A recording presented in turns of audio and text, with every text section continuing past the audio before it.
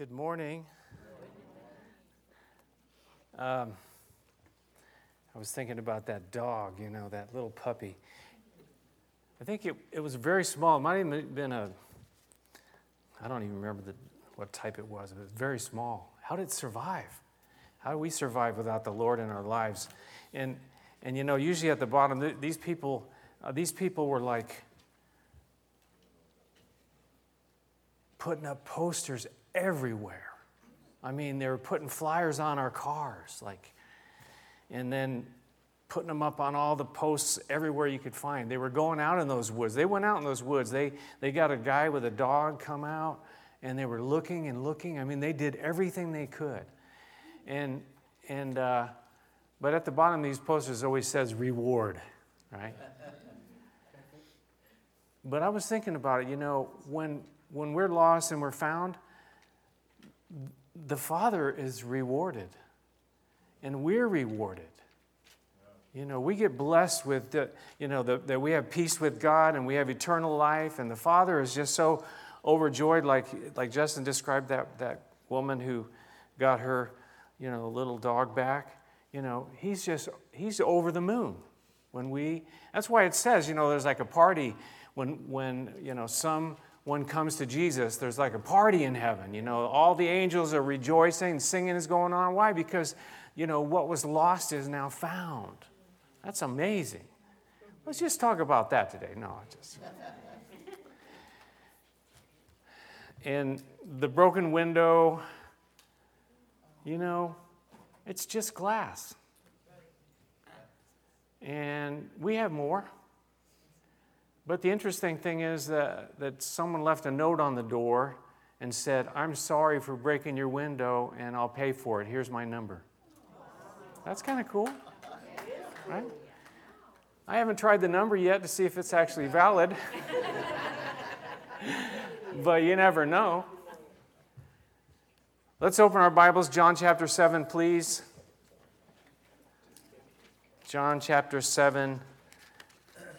We're going to look at verses 37 through 39 today.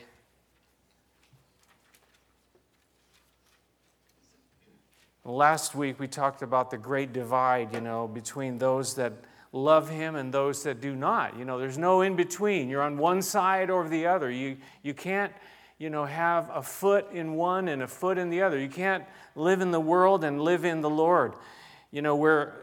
The Bible says that we're in the world, but we're not of the world. We're different. We're changed. Why? Because of what Jesus is doing within us.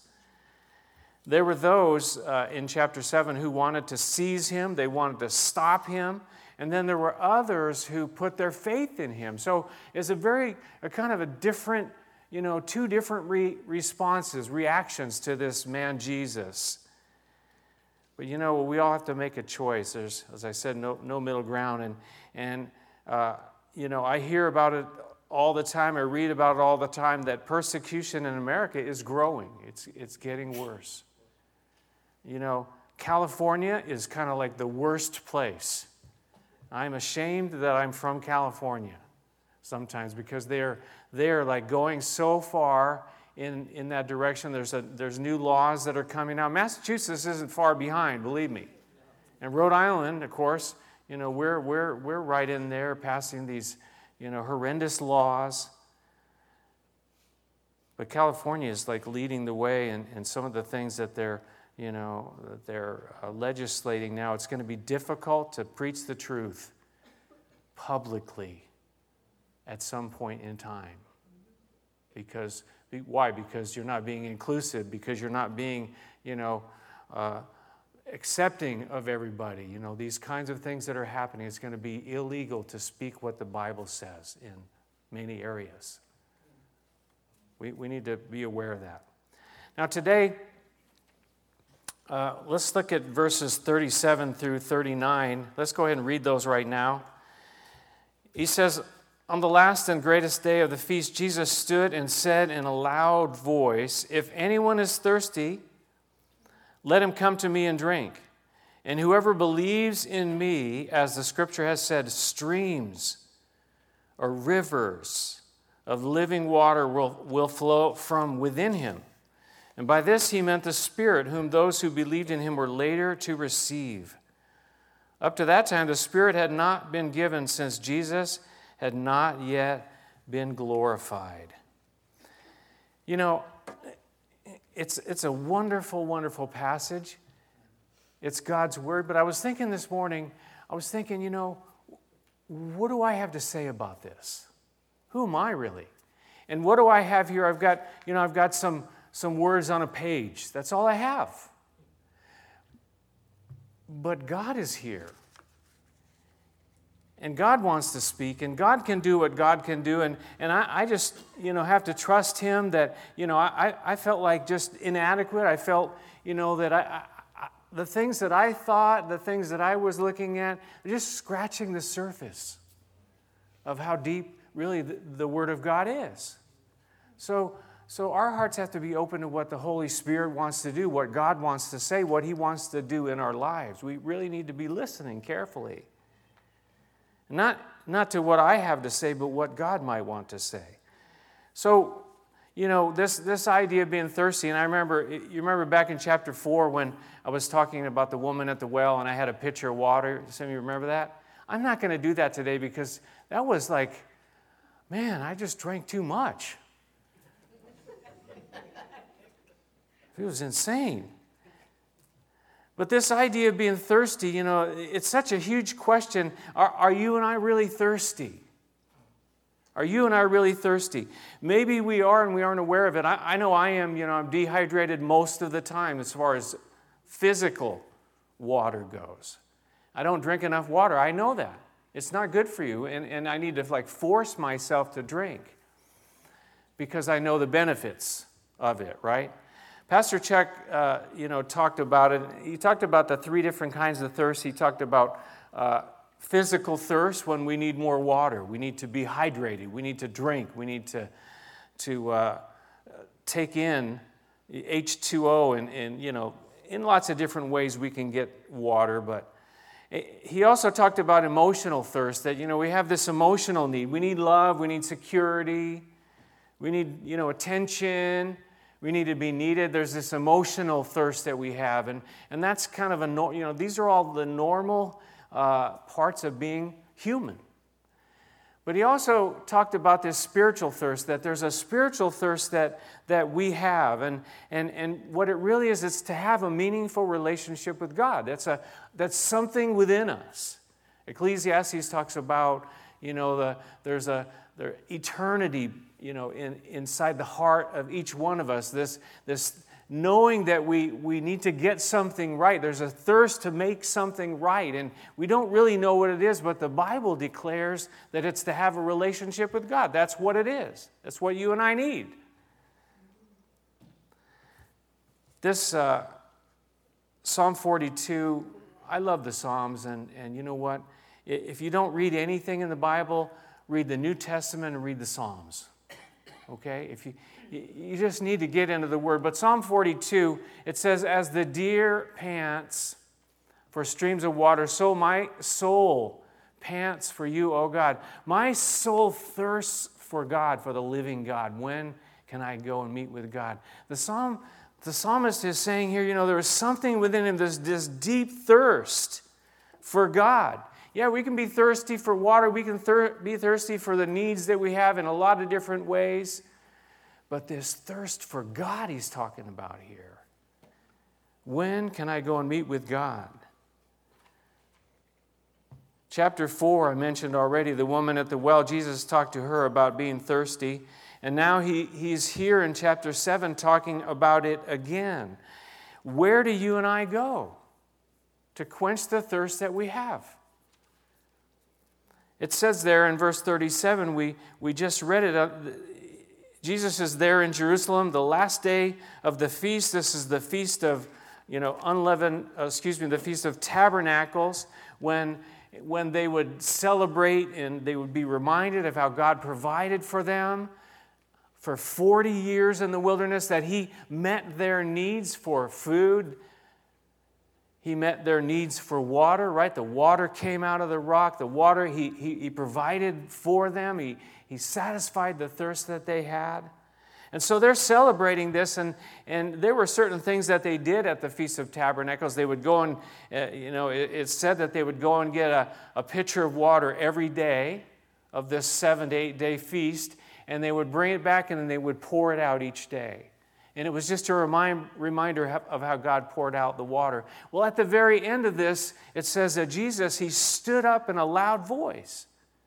And he started talking about, listen, if you really want to be satisfied, if you really want your thirst to be quenched, he said what? He said, come to me.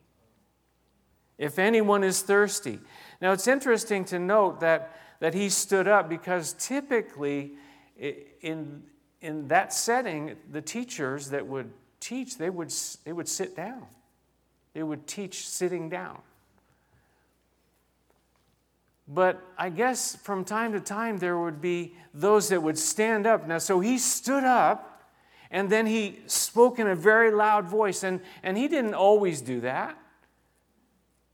He would just teach in the Sermon on the Mount.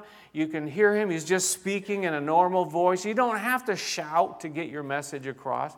But this particular time, it says specifically, he said it in a loud voice. Why? Because two things, it was important and he wanted everybody to hear. It's important. He had something to say that was very important. And he said it again, if anyone is thirsty, let him come to me and drink. Let him come to me and drink. There's this need. There's this need within us. The Blue Letter Bible said, those who painfully feel their want and eagerly long for those things by which the soul is refreshed and supported and strengthened. There's a need within us that we know that there's more. It's not just, you can't just go down to Burger King and get one of those big gulps, or is that 7-Eleven? I don't know. I don't drink those big gulp things, but some of you, they're like this big, serious. You can't just go and get one of those big gulp things and then feel satisfied and feel like yeah, it might make you full for a while, but there's still something missing. And I've said this before, when you like you're really craving, a certain kind of food, and then, but then you eat something else and it's just like it just doesn't do it. Just doesn't meet the need because you really want something else. I'm really dying for a burger right now. But I have to eat a taco. Now, I love tacos. Let's start talking about food. We're talking about water here. He says, if anyone is thirsty, there's this need, this deep need that our spirit, the very deepest part of us, needs to be fulfilled, satisfied. Jesus said, if you are thirsty, he said, come to me. Come directly to him, to Jesus himself. Where are you going to get your needs met? It's not doing a ritual. It's not doing some kind of interesting, strange thing. It's, walking up, on your knees up the steps of this, place or whatever. It's going directly to Jesus himself. That's what he said. That's not what I said. That's what he said. Come to me, he said. That's a direct invitation. A direct invitation. Jesus is saying to you, to me, to all those that would ever read these words, come to me, he said. I mentioned a few weeks back about, Matthew chapter 11, verses 28 to 30, where Jesus said, come to me, all you who are weary and heavy laden, I will give you rest. Come to me. Another direct invitation where he's saying, come to me. You don't have to, go to the pastor. You don't have to go to a saint. You don't have to go to any, do some certain, thing to get to him. Directly to Jesus yourself, he says, come to me. We find it in the Old Testament too. He says here in Isaiah, come, all you who are thirsty, and come to the waters. He talks in that passage the fact that, you don't have to pay money. It's free.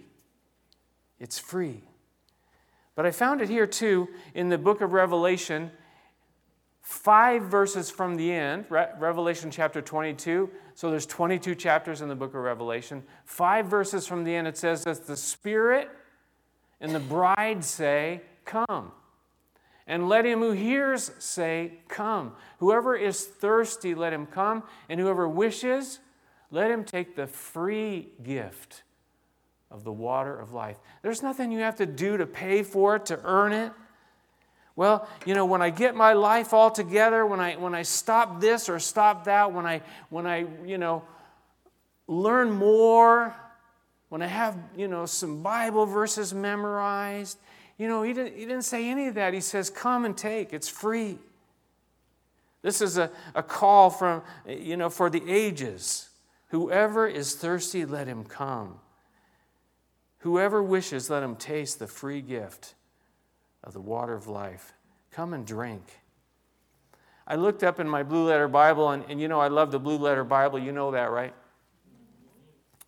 I'm really thirsty now. I'm not going to take a bunch, but I do need to take one now. Is that all right with you? Okay. But I looked up that word for drink, and when you look in the Blue Letter Bible, it'll tell you kind of what the tenses are. And if you are in school now or you're studying languages, you learn about tense, the tenses, Any of you studying languages right now? You know what tenses are, and you have to break down the word, and it's what it's like. Anyways, this particular word, they say in the Blue Letter Bible, it's present, active, imperative. Present, active, imperative. You think about that. That's kind of interesting. This is the word for drink. In other words, present means what? Now, yeah. Active, the word active in there, it means that you're doing it. It's not something that's being done to you, right?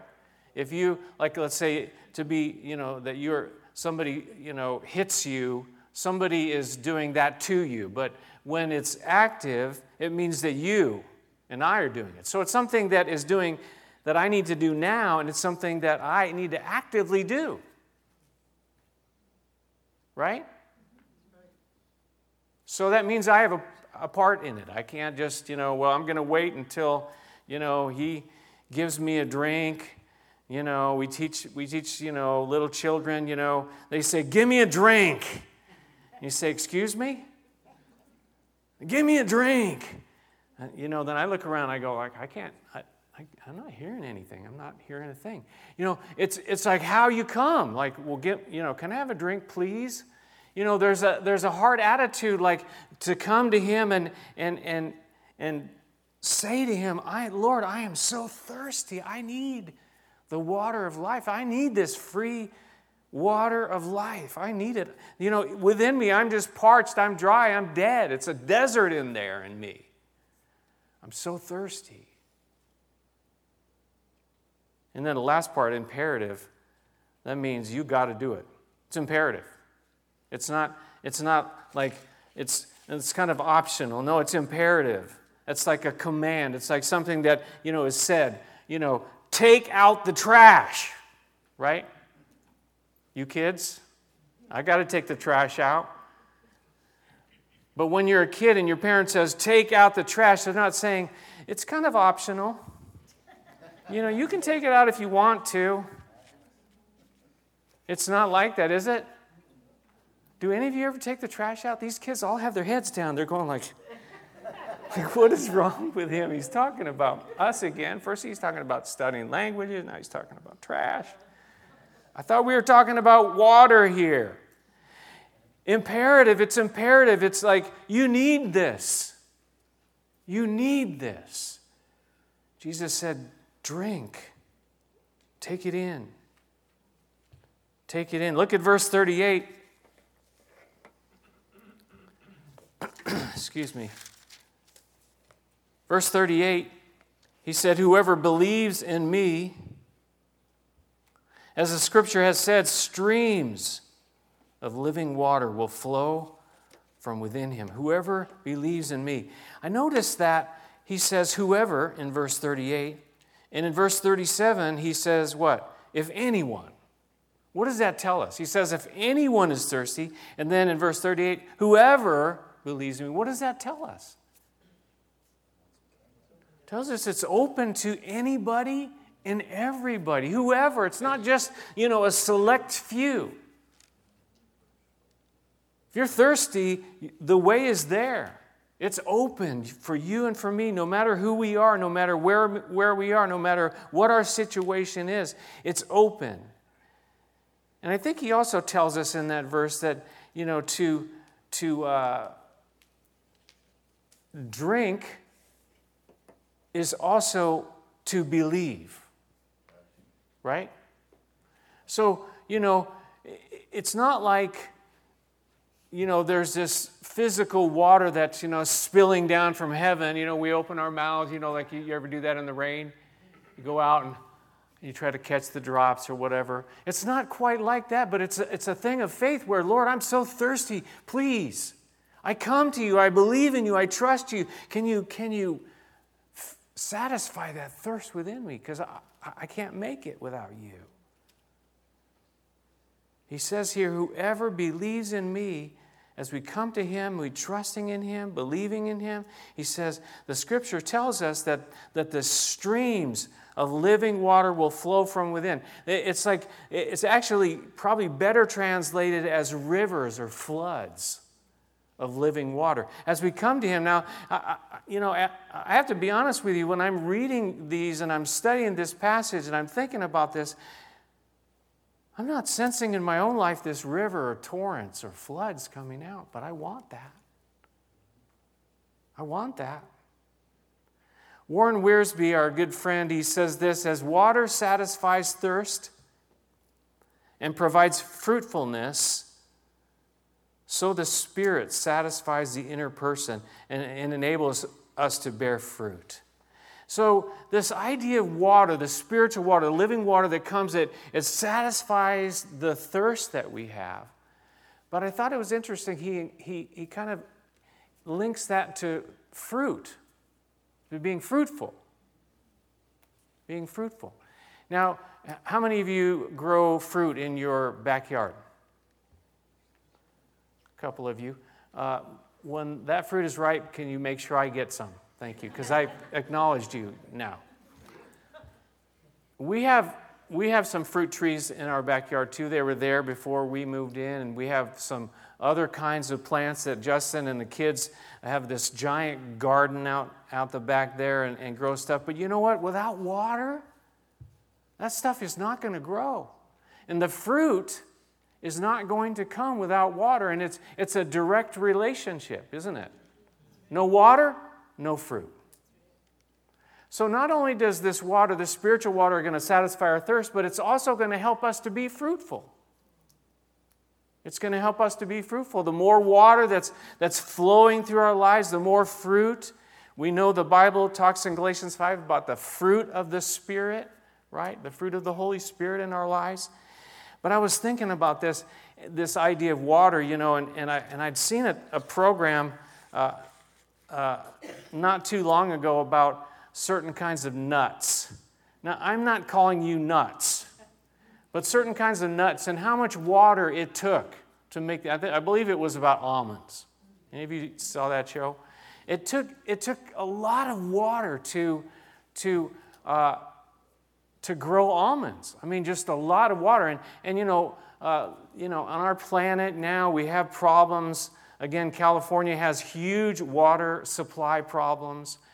And, but in the reality of it is that agriculture consumes like 70 to 80, or some even think up to 90% of all the water usage in our world. 70 to 90% of the water is used in agriculture. Why? So that fruit and food can grow. That's kind of interesting, isn't it? But again, you and I need that water of life, that river flowing through us, that if we want to see fruit in our lives, we got to come to the Lord and say, Lord, I don't have any fruit. I need you to really flood my life with your water that I might bear some fruit, because I can't do it. Jesus said in John 15, apart from me, you can do nothing. And in that chapter, he talks about fruit. So a little interesting information. This is trivia, I know, and there'll be no test on this. But the gallons of water to produce 1 pound of food or whatever. How many gallons of water will it take to produce 1 pound? Okay? You know where we are? Are you with me? Okay. To produce 1 pound of tomatoes? Anybody guess? 22 gallons. 22 gallons. And, for the whole process and everything to produce 1 pound of tomatoes. How about oranges? 55. Apples? 83. Why these need more? I mean, it seemed like oranges would need more, but apples, I don't know why. Don't ask me why. But people did, there's a huge study about this because, again, people who are all concerned, about our water shortages and everything, and they call it a water footprint and all that. Just so you know, this is kind of funny. This is from the website called treehugger.com. I love it. Wait, it gets better. Mangoes, 190 gallons.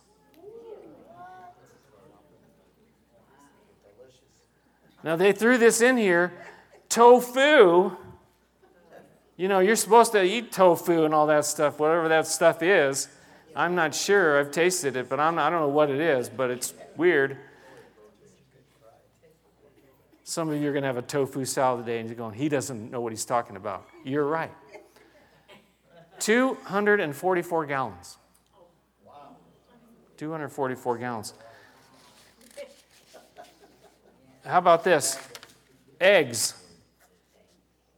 A pound of eggs. It's kind of hard to figure that out, but 573 gallons of water for a pound of eggs. Chicken, 815. Cheese, 896. Pork, 1,630 gallons for a pound. Butter, 2,044 gallons. Beef, they couldn't even decide. It was between 2,500 and 5,000 gallons for a pound of beef. Yeah. But this is my favorite. Chocolate. 2,847 gallons of water for that 1 pound of chocolate. What does that tell you? We need to get more water because we need more chocolate. Now, I've never ate a pound of chocolate at once, but I love chocolate.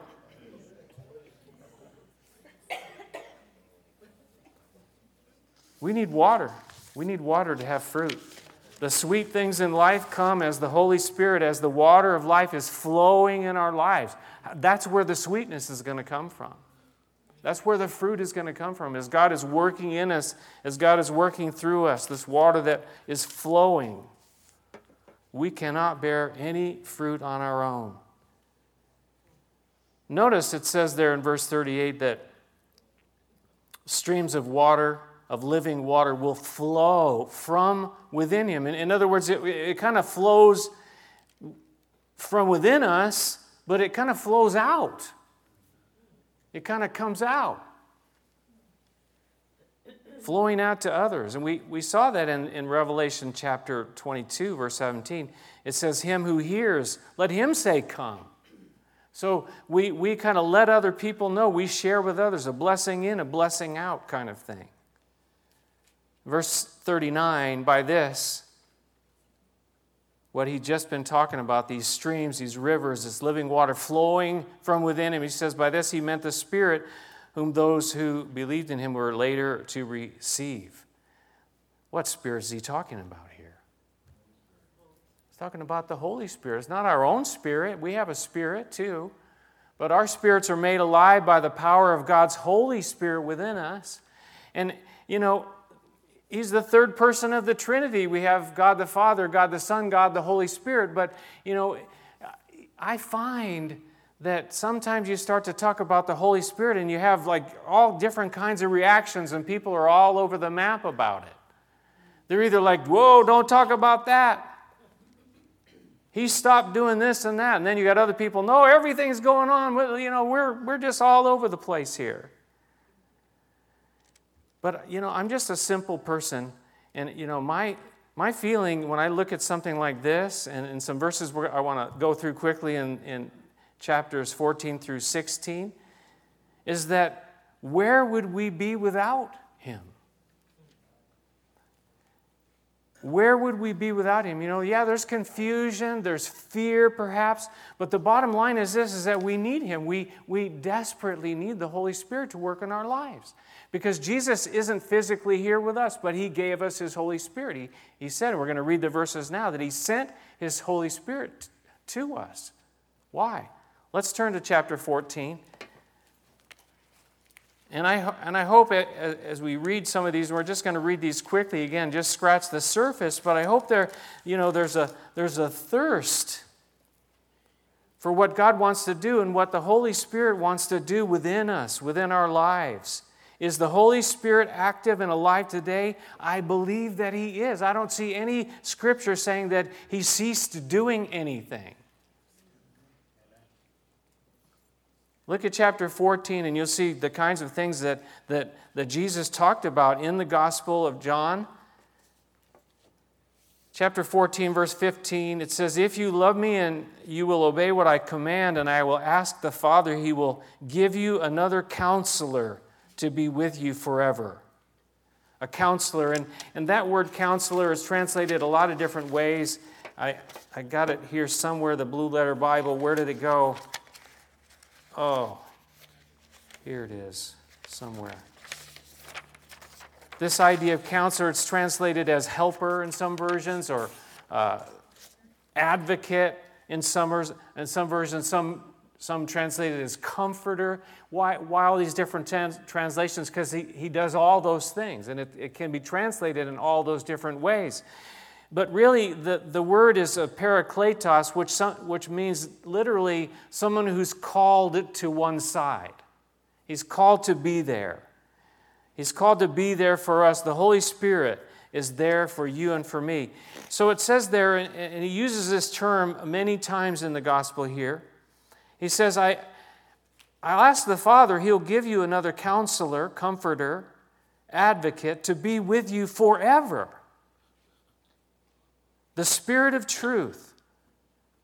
The world cannot accept Him because it neither sees Him nor knows Him.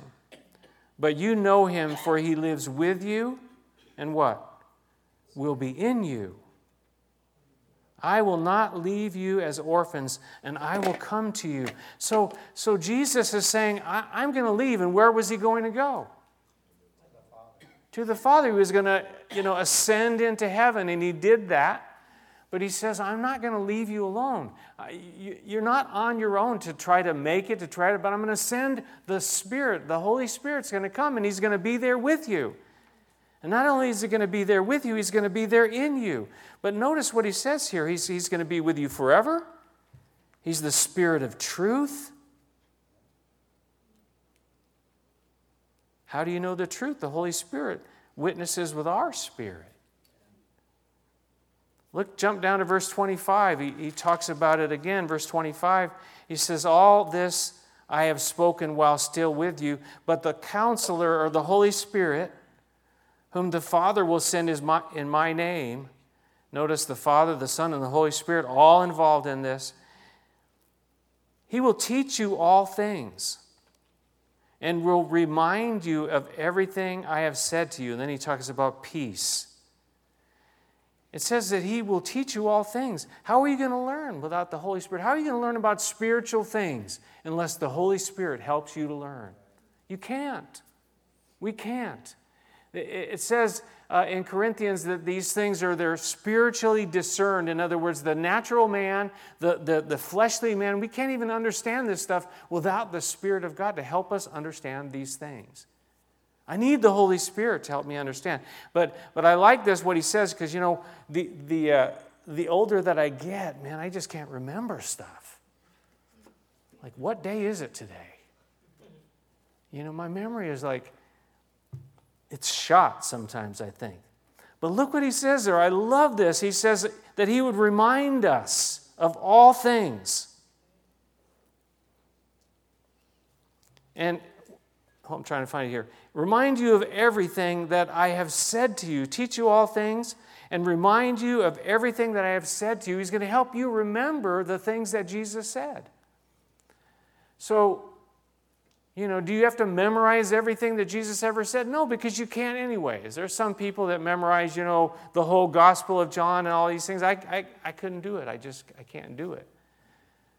But as I study and read, I know that the Holy Spirit is able to bring things back to my memory that He has spoken to me. Now, I have to ask the question, can He bring back to your memory things that He hasn't spoken to you? Well, He could. And I think my point is that we need to be listening and we need to be reading. We need to be listening to what the Word of God says, because if we don't, there's not a whole lot to bring back. Right? Bring back to your remembrance something that you never read? That's difficult. He could do it if He wants to, but that's not the way I think that He operates. How about chapter 15? Verse 26, when the counselor comes, whom I will send to you from the Father. Interesting, in chapter 14, he says, the Father will send in my name. Here he says, I'm going to send to you from the Father. They're all, integrally, that's a tough word to say. They're all in this thing together. He says, I will send to you from the Father the Spirit of truth, who goes out from the Father, and He will testify about me. That's an important point. He will testify about me. See, some of these extremes, and I get it about these extremes in the church and the body of Christ, saying the Holy Spirit isn't doing anything today, one extreme. The other extreme, the Holy Spirit is doing, we're having a Holy Spirit party over here and all this stuff's happening. The Holy Spirit. But he says, what does he say right here? He says what? He will testify about what? Himself? What does it say? Don't look at me, look down. So this is the time you look down. What does it say? He will testify about Jesus. He's going to testify. He's going to bring glory to Him. He's going to bring honor to Him. He's going to point to Jesus. If it's all about the Holy Spirit, I think we're missing something. We're missing the mark. He's going to point to Jesus. Jump into chapter 16, a couple more verses here before we wrap this up. Chapter 16, verse 7. He says, but I tell you the truth, it's good for you that I'm going away. Unless I go away, the counselor will not come to you. But if I go, I will send him to you. And when he comes, he will convict the world of guilt in regard to sin and righteousness and judgment. The Spirit would come and he would convict the world. That's something that the Holy Spirit does. It's not only that he convicts the world, though, but he also convicts us, right? When we start to veer off and go off in a wrong direction, I believe the Holy Spirit is there to convict us, like something is not right in my life. This conviction of the Holy Spirit. Say people can walk away and stop following after Jesus. Well, if they... My feeling about this is that if they're truly born again, they're not going to lose their salvation. There are some who are not born again. They just come to church and they're there and they never really were born again by the Spirit of God. They never had the Spirit of God living within them. They walk away. There's no difference, no change. They're they weren't saved, they aren't saved. But those that are saved, I believe, if you walk away, the Holy Spirit is going to be convicting you. You're going to know deep down there's a sense that, something isn't right in me, and maybe they don't want to face it. They don't want to deal with it. They don't want to talk about it. But the Holy Spirit is going to keep working. That conviction is going to stay there. That's what I believe. I believe the Scripture teaches. Jump down to verse 13.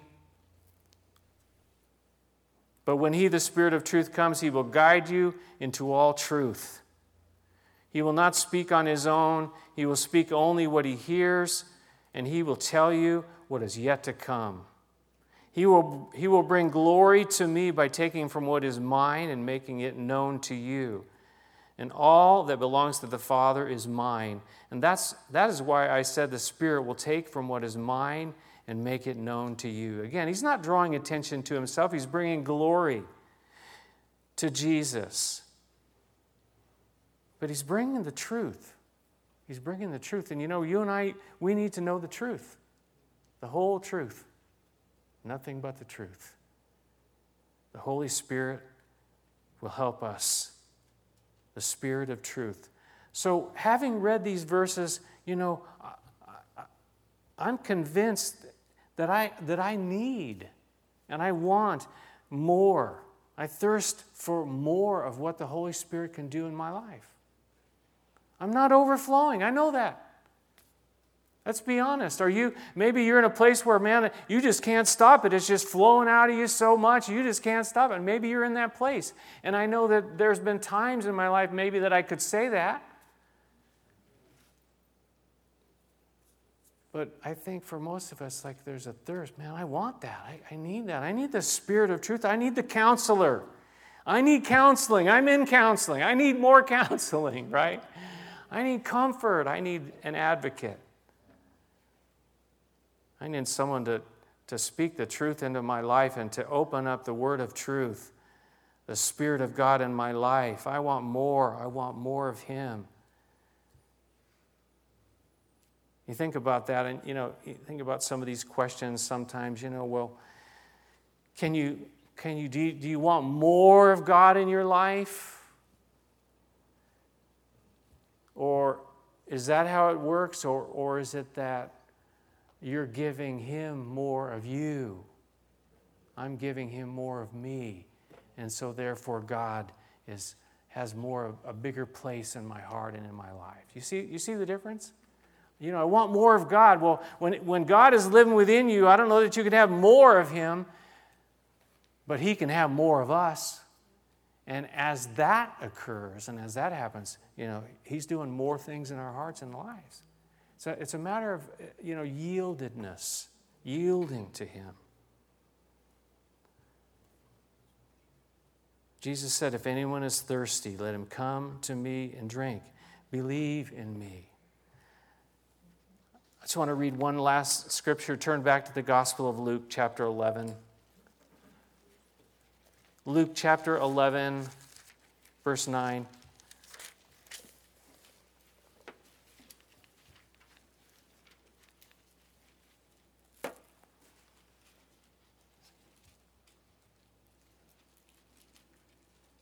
So I say to you,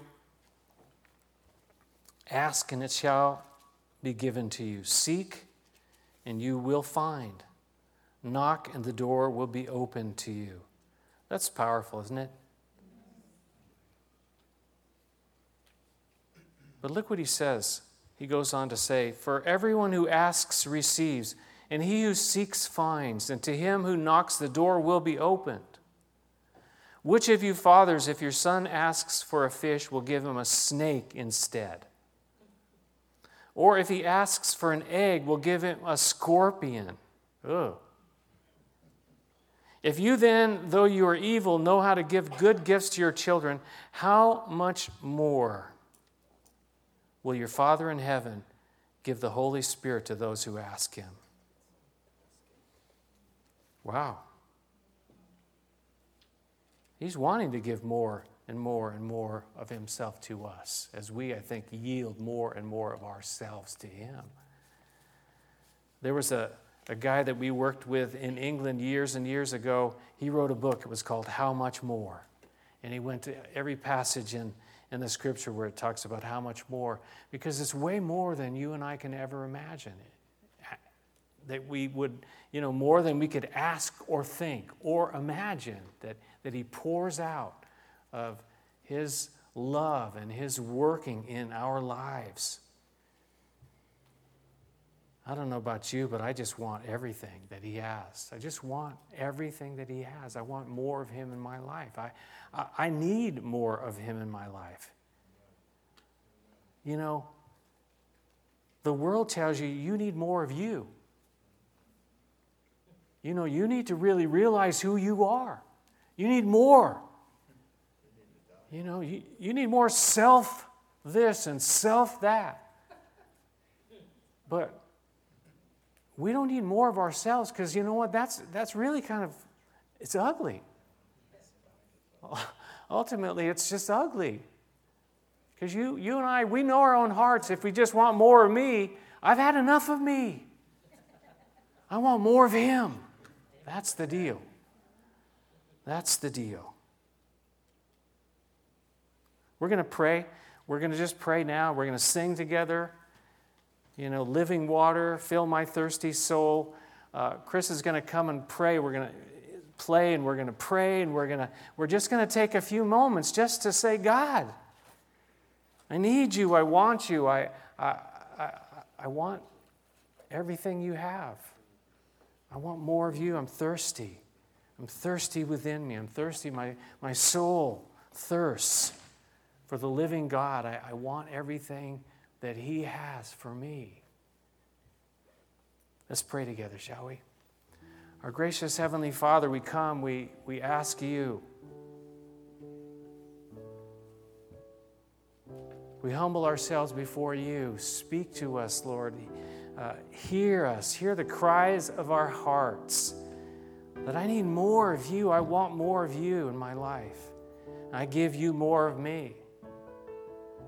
I surrender more of my life, my thoughts, my wants, my needs. I surrender them. I bring them to the foot of the cross. Because I need you. I need you. I want you. It's desperate. I'm desperate for you, as we sang earlier.